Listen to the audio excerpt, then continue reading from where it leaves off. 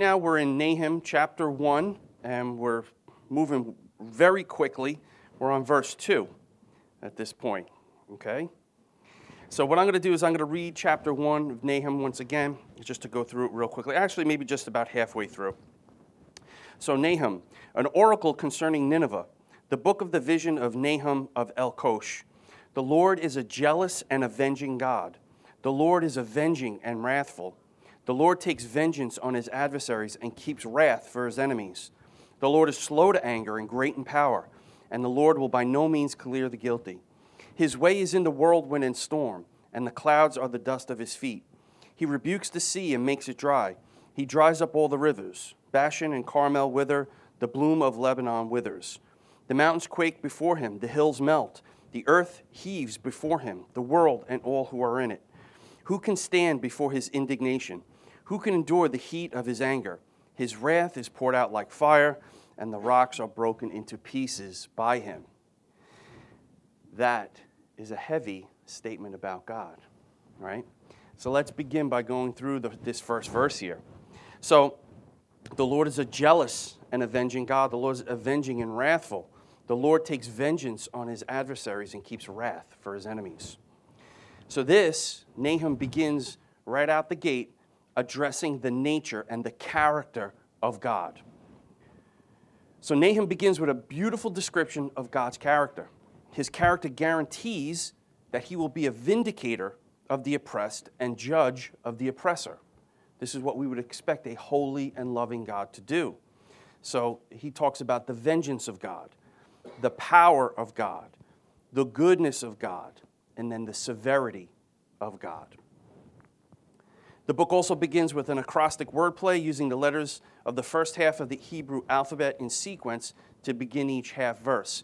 I wasn't able in Hebrew to actually track that and find it, so I didn't want to do too much commenting on it. I'll just have to take the commentator's word at this point, but maybe we can get into that later as I dig up some more material. But Nahum starts by declaring Yahweh's name 5 times with descriptions of 3 of God's attributes. The Lord is jealous, the Lord is slow to anger, the Lord is great in power, and the Lord is good. Okay, so now which one of those would you say is not one of his attributes?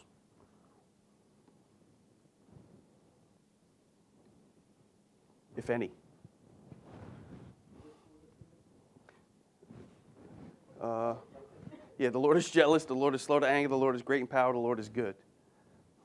Well, goodness would be an attribute of God, omnibenevolence. What about power? Omnipotent. Jealous, is that one of his attributes? I'd say yes. What is not an attribute is God is not anger. He's not anger, right? He's angry towards sin, but he's not anger in and of himself. So first, the term Lord is his covenant name, and it's used 5 times in 2 verses. Now, why is that important?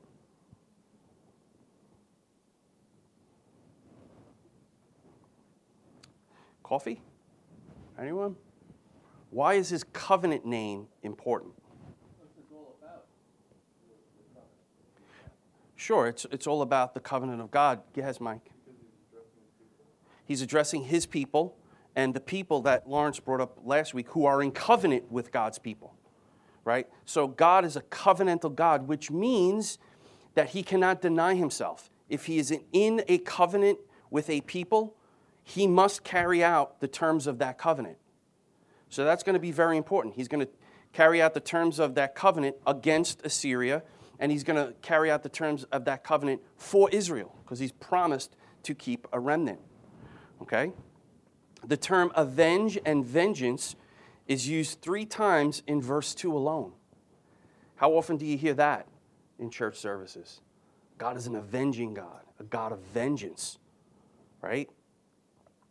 God reveals himself and his character before he demonstrates his power. Again, that's important, right? Because God is telling you who he is before he does what he does. He's letting you know who he is. And this gets back to his covenant structure, okay? If you've listened to Pastor Chris's series on Leviticus, you'll see that acrostic theos. Theos. Does anybody want to take a guess at what theos means as far as The acrostic structure for covenants? Go ahead. Yeah, sure. Are you looking for the actual word or what they stand for? What they stand for? Yes. Hierarchy. Right? Ethics. Right? Succession. Excellent. There, taught by the man himself, right? Transcendence, hierarchy, ethics, oaths, and succession. And transcendence means that God is above us. So here God is letting Nahum and the Assyrians know, through Nahum, that he is above all of them. This is who he is. He's a jealous God, an avenging God. He's going to pour out his wrath on his enemies. So he's letting them know up front who he is, so that when this happens, they can't say, well, you never told us this is who you are. He clearly tells us who he is. So to introduce God, Nahum says that God is a jealous God. Now, does anybody have any thoughts about that? Is jealousy a good thing? Bad thing? Yes? Well, jealous, in this sense, is also of the aspect of being zealous. Zealous also for his covenant. Yes. Absolutely. Go ahead, Cameron. It's an outworking of his love, definitely. Yes.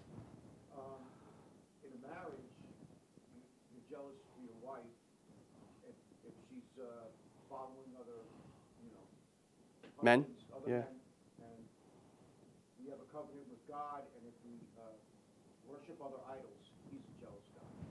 Right. Absolutely. Yes. So there was another hand? No? Everybody good? So these are all good answers, and actually we're going to get into that a little bit deeper, because I think knowing what the term jealousy means when God says he's a jealous God is very important. Okay, this is one of the reasons why Oprah walked away from Christianity. God is a jealous God. I can't believe that. Oh my goodness. Because jealousy almost always carries with it bad overtones. It means resentful and being envious about that which belongs to someone else. Right? So jealousy has that connotation of envy. I want what that person has, so I'm jealous of them because of what they have. Now that's not God. Yes. The aspect also with the jealousy or zealous here is because of his love for his people. He's zealous for them. He's jealous for them. Whether they're the ones going astray or someone is bringing harm to them, that idea of his love for them comes out in that. Definitely. We're gonna see a couple of verses that show us that. So, can anybody tell me where the first place we hear the term jealous is in the Bible? You want to take a guess?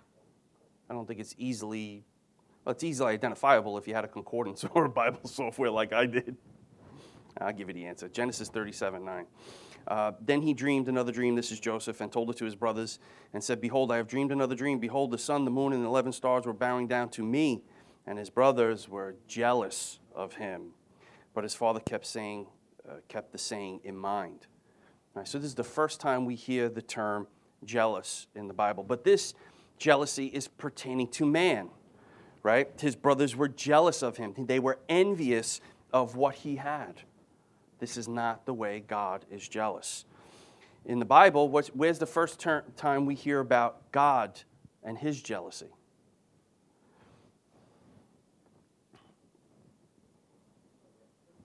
Exodus?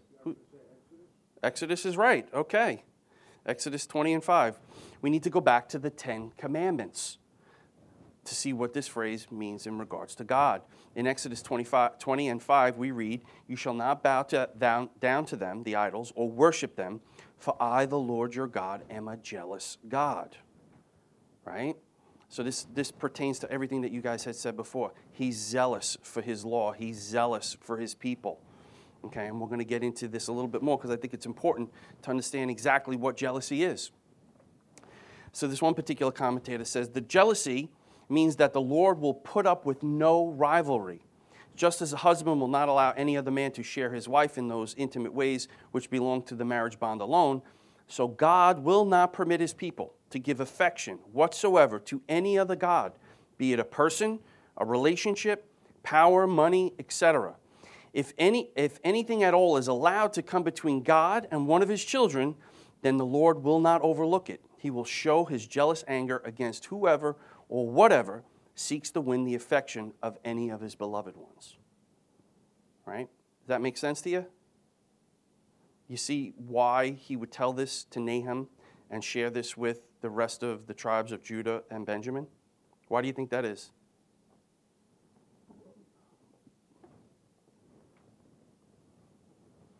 Why do you think he would have the prophet Nahum bring this message to the Israelites? Because they were, yes? So, stop them from going after other idols, that God is not, going to be okay with that. Right, and God is not going to allow the Assyrians, okay, to stop them from being God's people.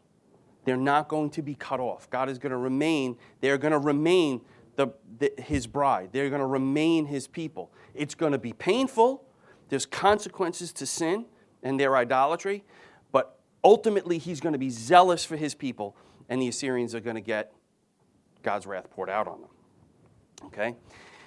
It's an adjective that means jealous. The word comes from the verb kana, meaning to be jealous or zealous, like Jerry said. In every instance of this word is used to describe the character of the Lord. He is a jealous God who will not tolerate the worship of other gods. The word is always used to describe God's attitude toward the worship of false gods, which arouses his jealousy and anger and judgment against the idol worshipers. Okay? So this is God who is jealous for his people, who does not want them to devote their attention or affection to anything but himself. Now, some people say, well, that makes God an egomaniac. No, God doesn't need their affection or their attention. That would make him an egomaniac. He knows that God is the highest being, okay, the best, good being. He's omnibenevolent. Anything else that they decide to worship is going to be false because he's the only true God. So worshiping God is for our benefit, not his. God doesn't derive any benefit from us worshiping him. Right? We don't add to the goodness of God when we worship him. We direct our attention to where it rightly belongs, on God. Okay. So what does the scripture say about God and jealousy? Deuteronomy 4:24, for the Lord your God is a consuming fire, a jealous God. Deuteronomy 6:15, for the Lord your God in your midst is a jealous God, lest the anger of the Lord your God be kindled against you, and he destroy you from the face of the earth. See what jealousy can lead to? Joshua 24:19, but Joshua said to the people, you are not able to serve the Lord, for he is a holy God. He is a jealous God. He will not forgive your transgressions or your sins. Okay, these are warnings to the Israelites. Turn from worshiping your idols and turn to worship God. His jealousy is going to cause you a problem at that point if you don't turn. And then again in Nahum, the Lord is a jealous and avenging God. The Lord is avenging and wrathful. Okay? Here's the one that perfectly defines who God is. Exodus 34. You shall tear down their altars and break their pillars and cut down their asherim, for you shall worship no other God, for the Lord, whose name is jealous, is a jealous God. So again, I think this is something that people generally grate against. Yes, Jerry? Add to that, the fact is that God is not only zealous for his people, he's zealous for who he is. He's zealous for his character. Yes. So anything that comes up against that character is a problem. You're reading ahead in my notes, but I like the way you're thinking. That's good. We're going to get to that, right? He's zealous for himself as well, okay? Notice that each time we quote these verses, it uses capital L, capital O, capital R, capital D. That's Yahweh. That's the covenant name for God. God will honor the covenant, okay? He will always maintain the stipulations of the covenant. The problem is we don't. That's an issue. We need someone who's going to keep the covenant on our behalf perfectly in order for us to avoid the wrath of God. Thank God for Jesus. That's what he does. Okay. But all this points to the covenant name of God. He will not deny himself. He will maintain that covenant and the stipulations of that covenant with the people who he entered into it with. Okay? That's not a good thing for some people because as humans, we're sinful. We're going to break that covenant. Okay, so what is jealous wrath? Psalm 79, how long, O Lord, will you be angry forever? Will your jealousy burn like fire?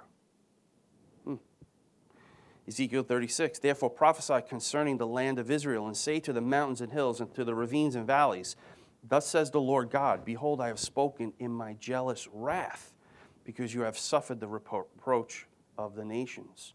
Right? So his jealousy is expressed in wrath at times. Okay? Zephaniah, neither their silver nor their gold shall be able to deliver them on the day of the wrath of the Lord. In the fire of his jealousy, all the earth shall be consumed. For a full and sudden end he will make of all the inhabitants of the earth. And finally in Zephaniah, therefore wait for me, declares the Lord, for the day when I rise up to seize the prey. For my decision is to gather nations, to assemble kingdoms, to pour out on them my indignation and all my burning anger. For in the fire of my jealousy, all the earth shall be consumed. Right? This is a zealous God who's zealous for his name. He's not going to let his name be profaned. Ultimately, his enemies are going to receive the wrath they deserve, and his people are going to be protected by him in his jealousy because they're his bride. All right? Any questions at this point? Yes, Jerry. I'm going to point out that the way that reads to me is the aspect of the zeal there, the outcome of the zeal is cleansing. It can be, sure, yeah. Cleansing for his people Right. who obey him, but not, Cleansing the land. yeah, not so much cleansing for those who oppose him. Right. Right? They'll be wiped clean off the earth, Right. if that's what you mean by cleansing, right? It's a cleansing. Yeah, well, kind of, yeah. Okay. So let me just give you a little historical recap just to let you see where we're at right now. So Jonah, which is the first half of Nahum. Nahum is Jonah 2.0. Right? Jonah announced the destruction of Nineveh, but the city repented. The Lord, for a while, turned from his threats to destroy Nineveh, however, Nineveh returned to her old ways and destroyed Samaria, taking the northern Israel into exile. In 722 BC, the Lord was jealous for his people and would destroy this mighty Assyrian capital through the Babylonians. The city of Nineveh fell in 612 BC. Okay? So again, Jonah preached to the Ninevites. They repented. There was a 40-year gap, and then they walked away from their repentance. They went back to their old ways. They came in and sacked the northern tribes, destroyed them. The prophet Nahum now comforts the people of Israel by announcing the vengeance of the Lord upon Nineveh. He begins his message by declaring that the Lord is a kano God, a jealous God. This adjective is used to describe only God. It is formed from a root meaning intensity, and the verb kana, to be jealous or zealous. A synonym of kano is kana and means, zeal of the Lord, Exodus 25. God declared that he alone was to be Israel's God. Later, Joshua made it clear to the people that they could not worship the Lord and strange gods of Canaan or Egypt, for the Lord was a jealous God, or zealous for his name. His very name, kana, means jealous, a synonym for kano. So again, historically, here's where God is telling Nahum to bring this message to the Israelites. Okay, what does Nahum's name mean? Comfort. Thank you. All right. So this is a message of comfort. That's why some people think, with all this jealousy and avenging and wrath, who named this guy? This isn't comforting. Right? This is comforting for Israel, not so much for the Assyrians, the Ninevites. Okay? All right. So the zealousness of God is that of a creator and redeemer who intensely set on caring for, protecting, and if necessary, avenging himself upon the enemies of his people. He has a unique godly jealousy. It's to protect his people. If the Lord burns with jealousy for his people, he is set on protecting them and his holy character of love. But if his people are unfaithful to him, God's jealousy and zeal for his character will cause him to judge them. His anger will burn against those who defy him or his people. Make sense? Any questions? See where this is going? Okay. By serving false gods, Israel made the Lord jealous for his own reputation, like Jerry said before, for his own name. His holiness parallels his jealous character.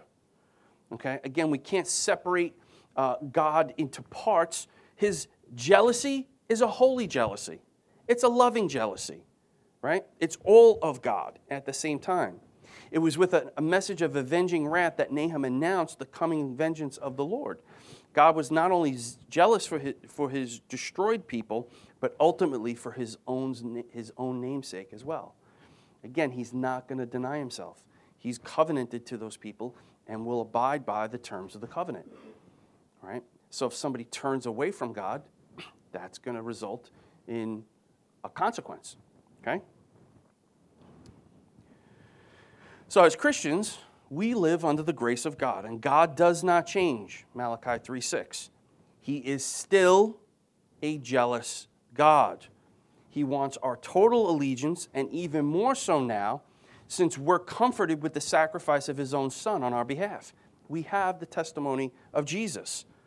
Paul is our example, for he was jealous for his Christian brothers and sisters at Corinth with a godly jealousy, a jealousy that was ultimately for their benefit, not his. Here's what he says in 2 Corinthians 11. I wish you would bear with me in a little foolishness. Do bear with me, for I feel a divine jealousy for you, since I betrothed you to one husband to present you as a pure virgin to Christ. But I am afraid that as the serpent deceived Eve by his cunning, your thoughts will be led astray from a sincere and pure devotion to Christ. So it's not like this is the God of the Old Testament that changed and now Jesus appeased him. He's not jealous anymore. He is a jealous God. All right? In the Bible, the term jealousy has both positive and negative connotations. Negatively, it may denote sinful human envy. But when speaking of God, the term jealousy is used to express God's demand for faithfulness and his zealous protection of those he loves. Okay? I'm drumming this home about God's jealousy because I think it's very important. It's going to set the tone for the rest of the book of Nahum. Okay. So God's jealousy is thus based on two fundamental claims. First, God made us, so we rightly belong to and should love our Creator. And second, God purchased us with his acts of deliverance, so we rightly belong to the one who saved us. Okay? So he created us and he saved us. It is right for us to give all our attention, all of our devotion, all of our worship to God alone. Have undivided hearts. When an enemy steals or oppresses Yahweh's people, God exercises perfect jealousy.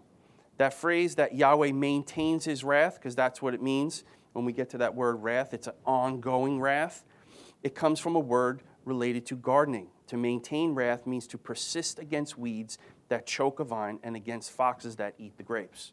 So God is continually weeding his garden. He's continually guarding the garden against foxes. God persists in this way for the sake of the Judean remnant. God is not zealous of us, he is zealous for us. Right? He's not jealous of us. We don't have anything that God needs. Right? He's zealous for us. That's an intense love for his people, a protecting love, the love of a husband who's not going to let his wife run away or let someone come in and damage his relationship with his wife. Very important we understand that. And here's a definition by Kevin DeYoung, who I love. He says, bottom line, the jealousy of God is his holy commitment to his honor, glory, and love that manifests itself in the salvation of his people and the just condemnation of all who stand in opposition to him. Any book by Kevin DeYoung, buy it and read it. He's excellent. Okay, so now we're going to move on from jealousy to avenging. And I know what you're thinking. I know, some of you are like, avenging, I know that. Oh, that's what, yeah, the Avengers. Is that what God means by avenging?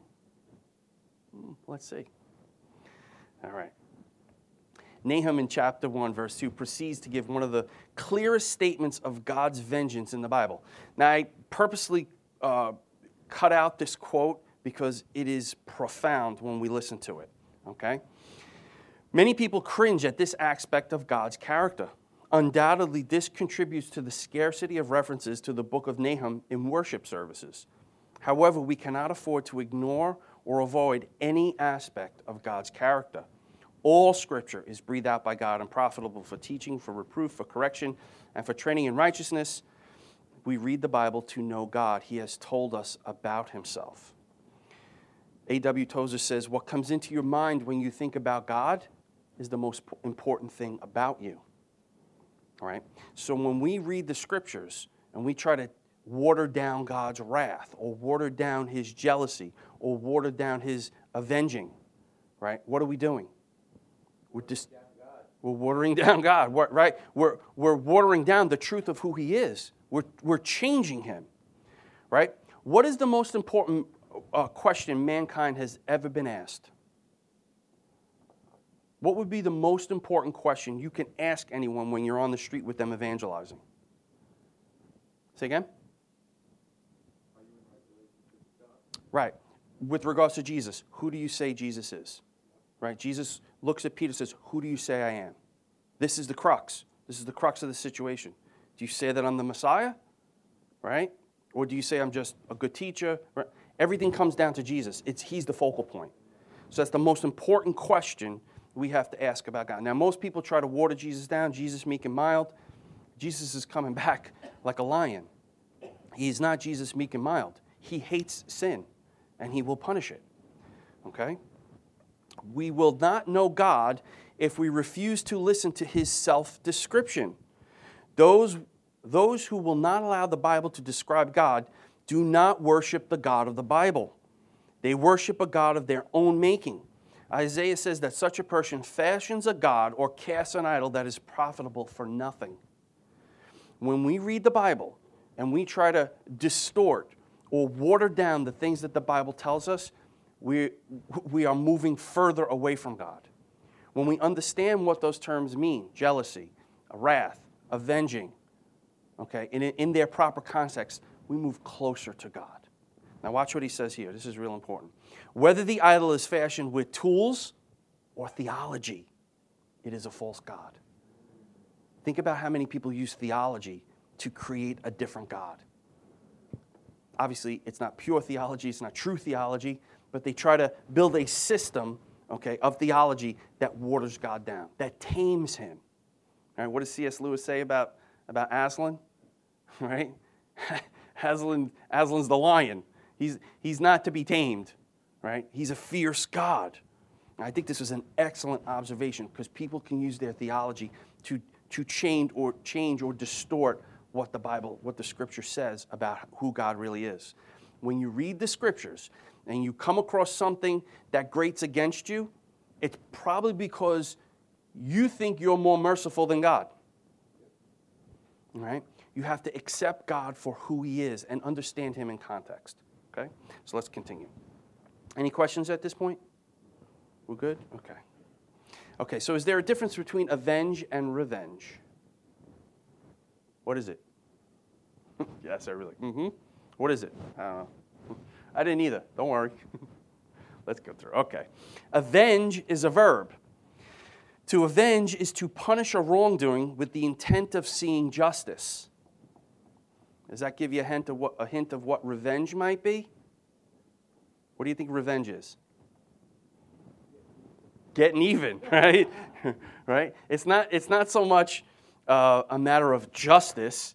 It's about personal satisfaction. I got him back, right? Revenge can be used as a noun or a verb. It is more personal, less connected, less concerned with justice, and more about retaliation by inflicting harm. Yes? I was just going to say, it's not just getting even. Often, you bring a knife up on your gun, it brings it to the next level so that I'm now above you. I've defeated you in a revenge, and now I'm higher up than I was before. It's more of a pride. Absolutely, absolutely. It's going, like I think Brother John said, it's going beyond what the law says. That's why the law says an eye for an eye. And people are like, oh gosh, an eye for an eye. That's designed to keep you from going further in the punishment. If somebody steals a loaf of bread, you don't kill them. It's not capital punishment. You get capital punishment if you kill another human being. That's an eye for an eye. Killing somebody for stealing a loaf of bread is going beyond what the law says. Okay, that's why the law has those guidelines. Okay. Dictionary.com says, avenge and revenge both imply to inflict pain or harm in return for pain or harm inflicted on oneself or those persons who, or causes to which one feels loyalty. The words were formerly interchangeable, but have been differentiated until they now convey widely diverse ideas. Avenge is now restricted to inflicting punishment as an act of retributive justice or as a vindication of propriety, to avenge a murder by bringing the criminal to trial. Revenge implies inflicting pain or harm to retaliate for real or fancied wrongs. So sometimes revenge can be taken on against people who haven't even really committed a crime. I thought they did it, so I'm just going to go after them. It's not about justice at that point. The concept of divine vengeance must be understood in the light of Old Testament teaching about the holiness and justice of God and its effect on man as a sinner. In terms of the presuppositions of some modern Christian theologies, such a God of vengeance will be labeled unchristian and unethical. Understood in the full orb of biblical revelation, balanced as it is by the mercy of God, divine vengeance is seen to be a necessary aspect of the history of redemption. Okay? God's vengeance is a necessary aspect of him bringing about justice on his enemies. Okay? We're going to read a little bit more about what this means. Avenge in this verse carries with it the idea of ongoing, continuous activity.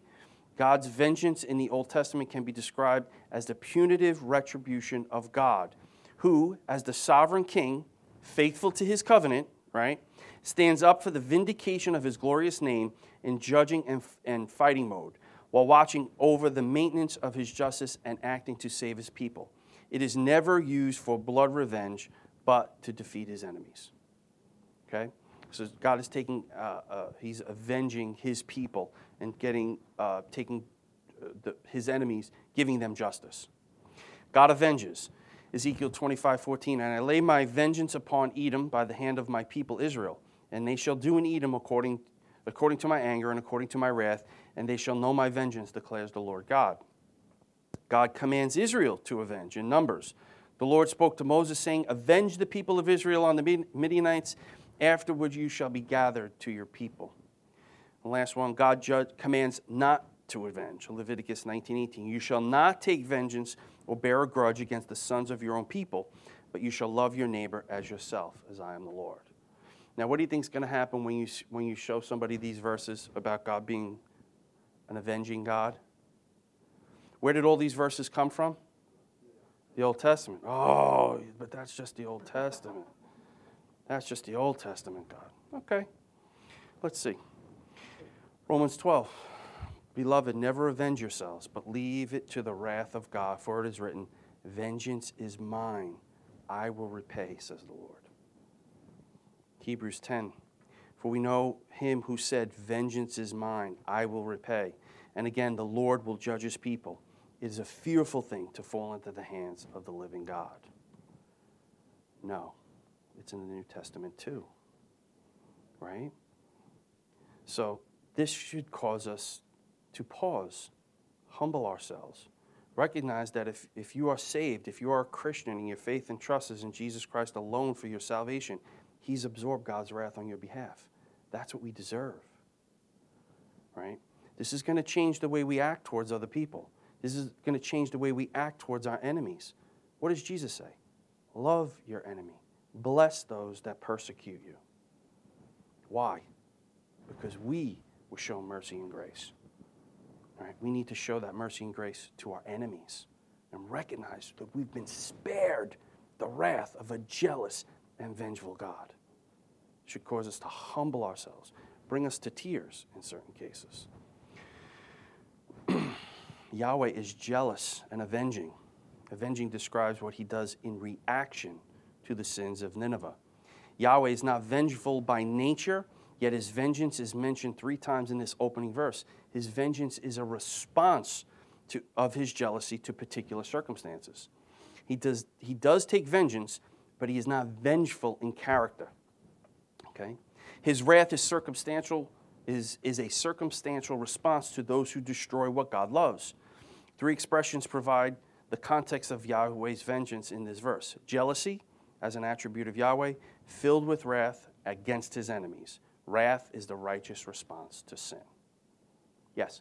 Would you say that God's holiness and justice is his like perfection, and then something like wrath and jealousy, not as a response, because obviously God doesn't react to things, but it's just like if humans sin against him, which we don't do, and those are just like because it's against his character. Like, how would you word that?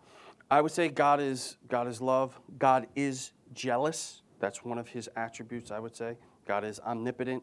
God is righteous. He's holy.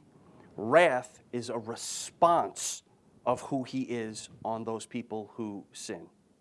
Okay? So God is not wrath. That's not an attribute of his.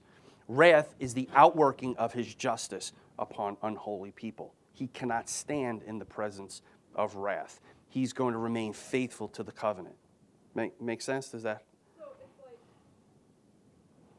the outworking of his holiness against those who are in conflict with his nature. Yeah, put it this way. If there was a fire, okay, in the room, and it was contained, the closer you are to the fire, the hotter you're going to be. The further you are from the fire, the cooler you're going to be. The fire doesn't change. It's us coming closer to the fire or moving away from the fire. So if we're sinners, we're going to be brought in contact with that fire. It's going to hurt. Unless we have a Savior who stood in our place, such that we'll be separated from that fire, from the response, God's response towards sin. So it's not that God moves. We don't move God. God remains constant, static, the same. Okay? And he's passionate for his people. And he's vengeful towards his enemies, because that's the proper response of justice. If God didn't do that, he wouldn't be just, he wouldn't be holy, he wouldn't be loving. Right? Does that help? I know it's kind of... It's just what I would think about, like, yeah. Go ahead, Jerry. I would use the word result, the necessary result of God. Sure. Right, absolutely. Yes? Like, I'm thinking from the being, God wouldn't be wrathful towards sin since it exists, it does. So, in essence, he wasn't wrathful before. Right, absolutely. Yeah, it's only until sin comes into the world that God demonstrates wrath towards it. He's love, He, because sin exists. exactly. He's going to have a proper response to that sin because he is love. Right? Romans tells us to hate what is evil, cling to what is good. That means God hates what is evil also. Make sense? All right, we're just going to have to move a little quicker now. The Lord will take vengeance on his adversaries. Man needs to understand that he cannot fight against God and hope to prevail. Everyone who sets themselves against God will end up receiving his vengeance. For God to not have overthrown the Assyrians would have meant that he was not true to himself. The character of God means that evil cannot triumph in this world. This is comforting to Nahum, and should be comforting to us. We see what's going on in the world today, and it's horrific. Okay? But that does not mean that God's not sovereign or in control. The people who rebel against God, who are murdering innocent people, are going to receive the just penalty. Okay? For if God does not destroy the evil human beings have brought into God's good creation, the world can never return to the wholeness he intended for it in the beginning. To divest God of his function as destroyer of wrong is to acquiesce to the present corrupt state of the world, to accept the sinful status quo, and simply to put up with whatever is done by selfish and prideful and corrupted men and women. Okay, do you see what he's saying there? Right? It's God must do this in order to restore the garden back to what it was. Perfection, sinlessness. God's love also ignites his wrath against any who would draw us away from him. If God did not care when our hearts are far from him, or when we adulterously give our hearts to the world, he would not be loving us. If God did not care that the world, the flesh, and the devil attempt to seduce us away from him, he would not love us. If God could watch us suffer grievous injustice without punishing evil, he would not love us. The notion of a love without jealousy and vengeance cannot survive a thorough biblical examination. It is a concept lacking power. It is apathy masquerading as virtue. That's a heavy statement. This guy, Gregory Cook, has become my new favorite commenter with regards to Nahum. I looked up to see if he has any other books. He doesn't, but this is a gem, right? So if God didn't punish evil, okay, he says it's apathy masquerading as virtue, right? Are we as concerned about sin as God is concerned about sin? That's what we need to worry about. Not worry. That's what we need to be concerned with. We have to be as vigilant against sin as God is. Right? We're too complacent in our sin. We have to recognize that God is a jealous God. He's an avenging God. All right. So we're getting close to the end. We're getting wrathful. I got to move. And now meaning wrath, heat. Figuratively, it can signify anger, hot displeasure, indignation, poison, or rage. The noun describes the great fury that the kings of the north executed in their utter destruction. So now we're up to that last word, wrathful. I know we're moving very quickly, right? This vengeful and jealous God is also a wrathful, literally a Baal of wrath. That is a master, lord, or husband of wrath. That's an interesting way to describe it. Hebrew has several ways of expressing God's anger or ire. Nahum used the term hema, which can refer to heat or poison. God's wrath is his inner fire against sin and is always raised by human disobedience. It is not the result of frustration or impatience and results in visible consequences. So that goes back to my illustration with the fire. The closer you get to the fire, okay, the hotter it's going to be. You could get burned. We don't play with fire. Such actuality of wrath demonstrated God's power both to his people in their need and to the enemies in their pride and self-sufficiency. That would be the Ninevites. It called for faith from God's people. Wrath did not automatically bring destruction and judgment. Human repentance and divine mercy often acted to turn God away from his wrath. Thank goodness we have a Savior. Thank goodness if we repent and trust in him, God's wrath against us will be averted, propitiated, satisfied, appeased. God's wrath is appeased in Christ. When we're in Christ, okay, God's wrath has been poured out on him. It cannot be poured out on us a second time. Okay? All right, so what's Nahum alluding to? In these two verses, they unveil a purpose of the prophecy through an allusion in Isaiah 1:24, which ends with, I will get relief from my enemies and avenge myself on my foes. Although the ESV uses 14 words in this quote, the original Hebrew text contains only 5. And each of these 5 Hebrew words appear in Nahum. First, the word occurs in Nahum 3:1, where most English versions translate it as woe. Anyone know what the Hebrew word for woe is? Oy.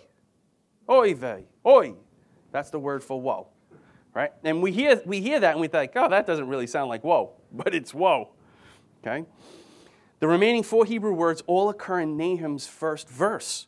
Most notably, the word that ESV translates as relief is the root word for Nahum's name, right? It means comfort, relief.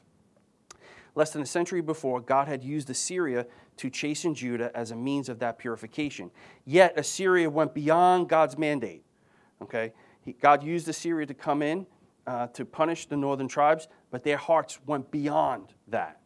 Assyrian officials mocked God and forced Judah to submit to Assyrian gods.